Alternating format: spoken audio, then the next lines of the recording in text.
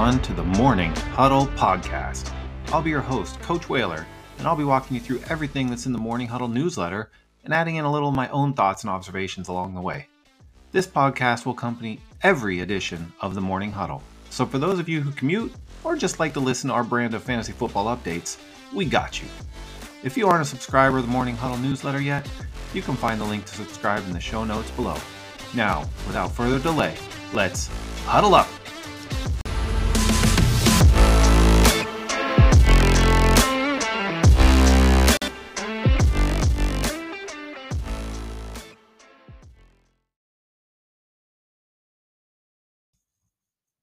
Remember when Cam Newton yelled, "I'm back," into the camera last year?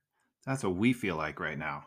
Yes, we're back, finding and delivering fantasy football alpha. Back, keeping you updated on what Applebee's Urban Meyer's grinding at. We're back in your inbox and on your podcast list. It's us, the Morning Huddle.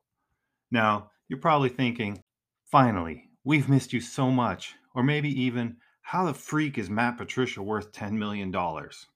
Well, we got you, and we're following this schedule into the NFL Draft on Thursday, April 28th.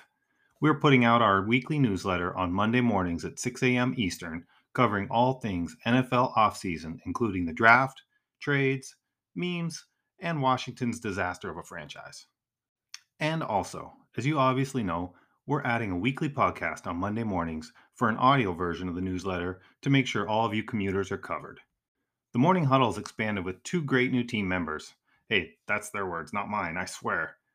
I'm Coach Whaler, though, and I'm a former college coach for 12 seasons and a fantasy football player for 26 years. We've also added a sports law expert, Matt, plus we've joined a new platform on Beehive. Without further ado, let's get into it.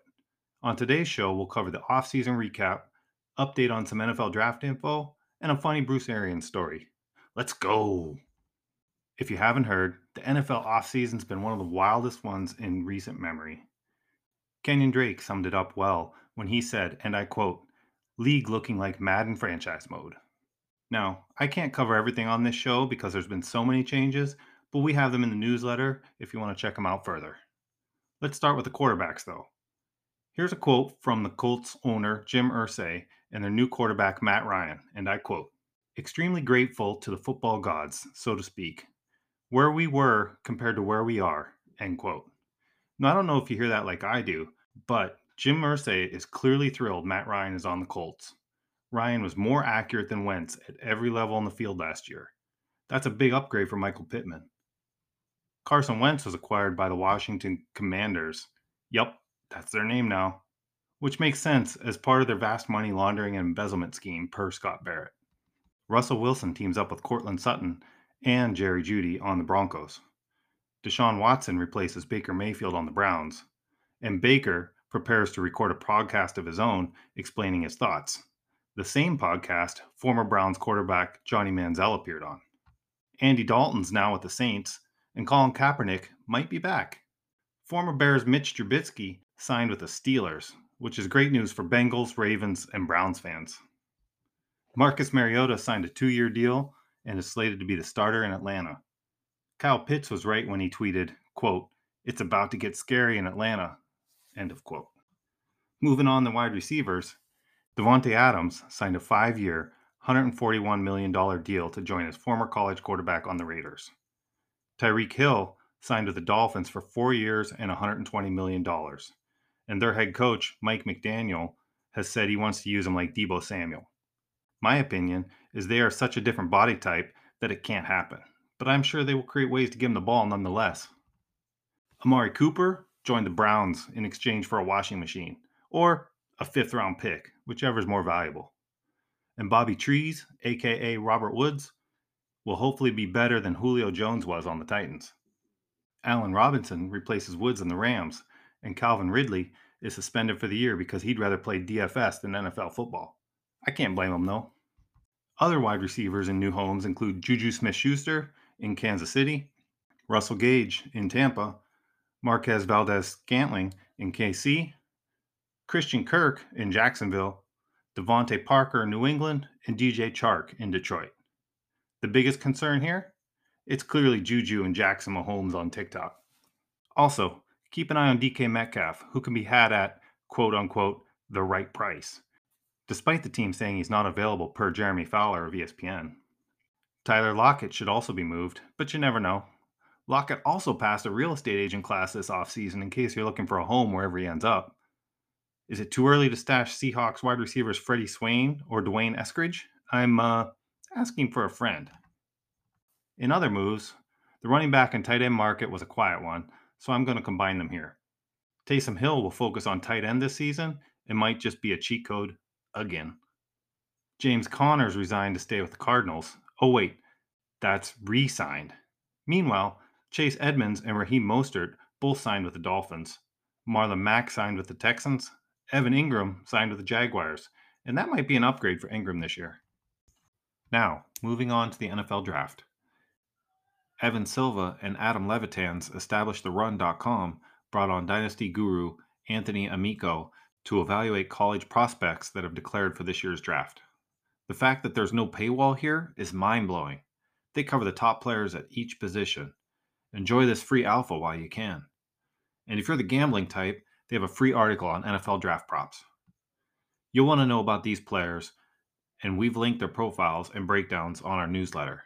At quarterback, Kenny Pickett, Malik Willis, Matt Corral, Desmond Ridder, and Sam Howell. At running back, there is good news. This year's running back class is deep. The bad news? Scott Barrett says it's not good. And the more Graham Barfield charts this running back class, the less he likes it. When Graham talks, we listen.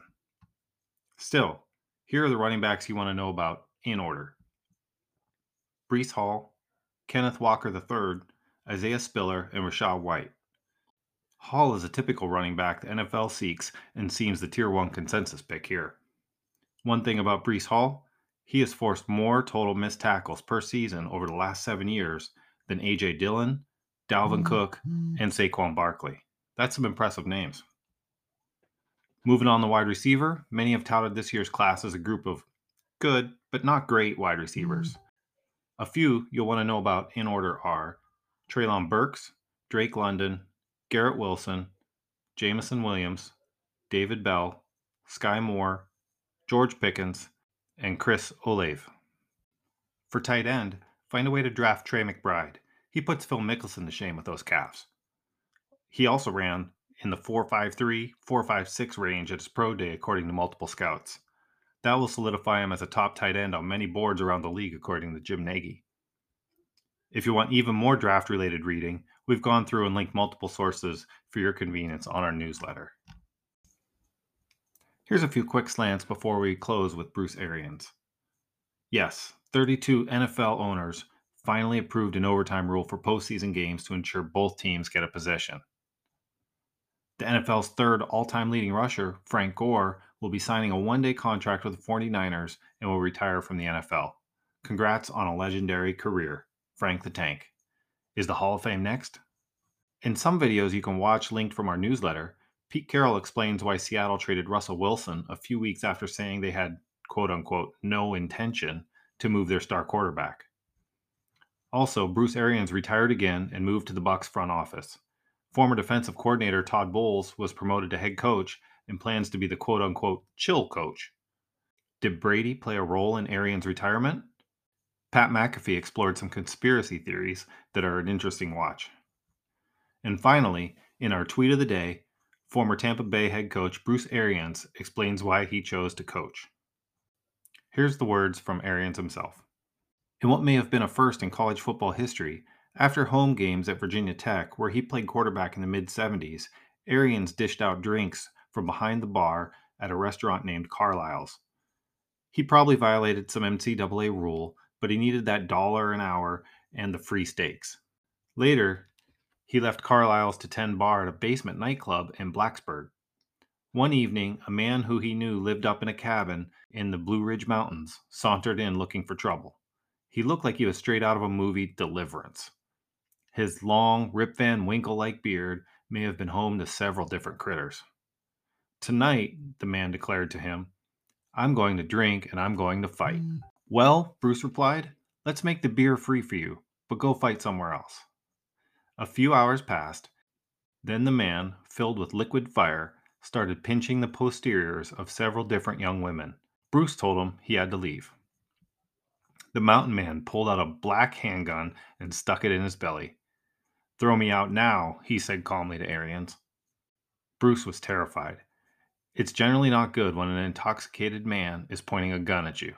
But just then, the nightclub owner, wielding a blackjack, clubbed the man over the head, knocking him out cold. That was Bruce's last night of bartending. He realized, when that gun was jammed in his gut, that perhaps coaching would be a better career path. His beautiful wife agreed. Thanks for joining us this morning. I hope you missed us as much as we missed you. We'll see you again next Monday.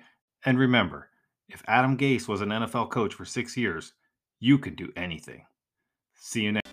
That's all the updates we have for today. Thanks for listening. And if you like what you heard, be sure to subscribe to our newsletter in the notes below. We at the Morning Huddle really appreciate you tuning in. Until next time, ready, break!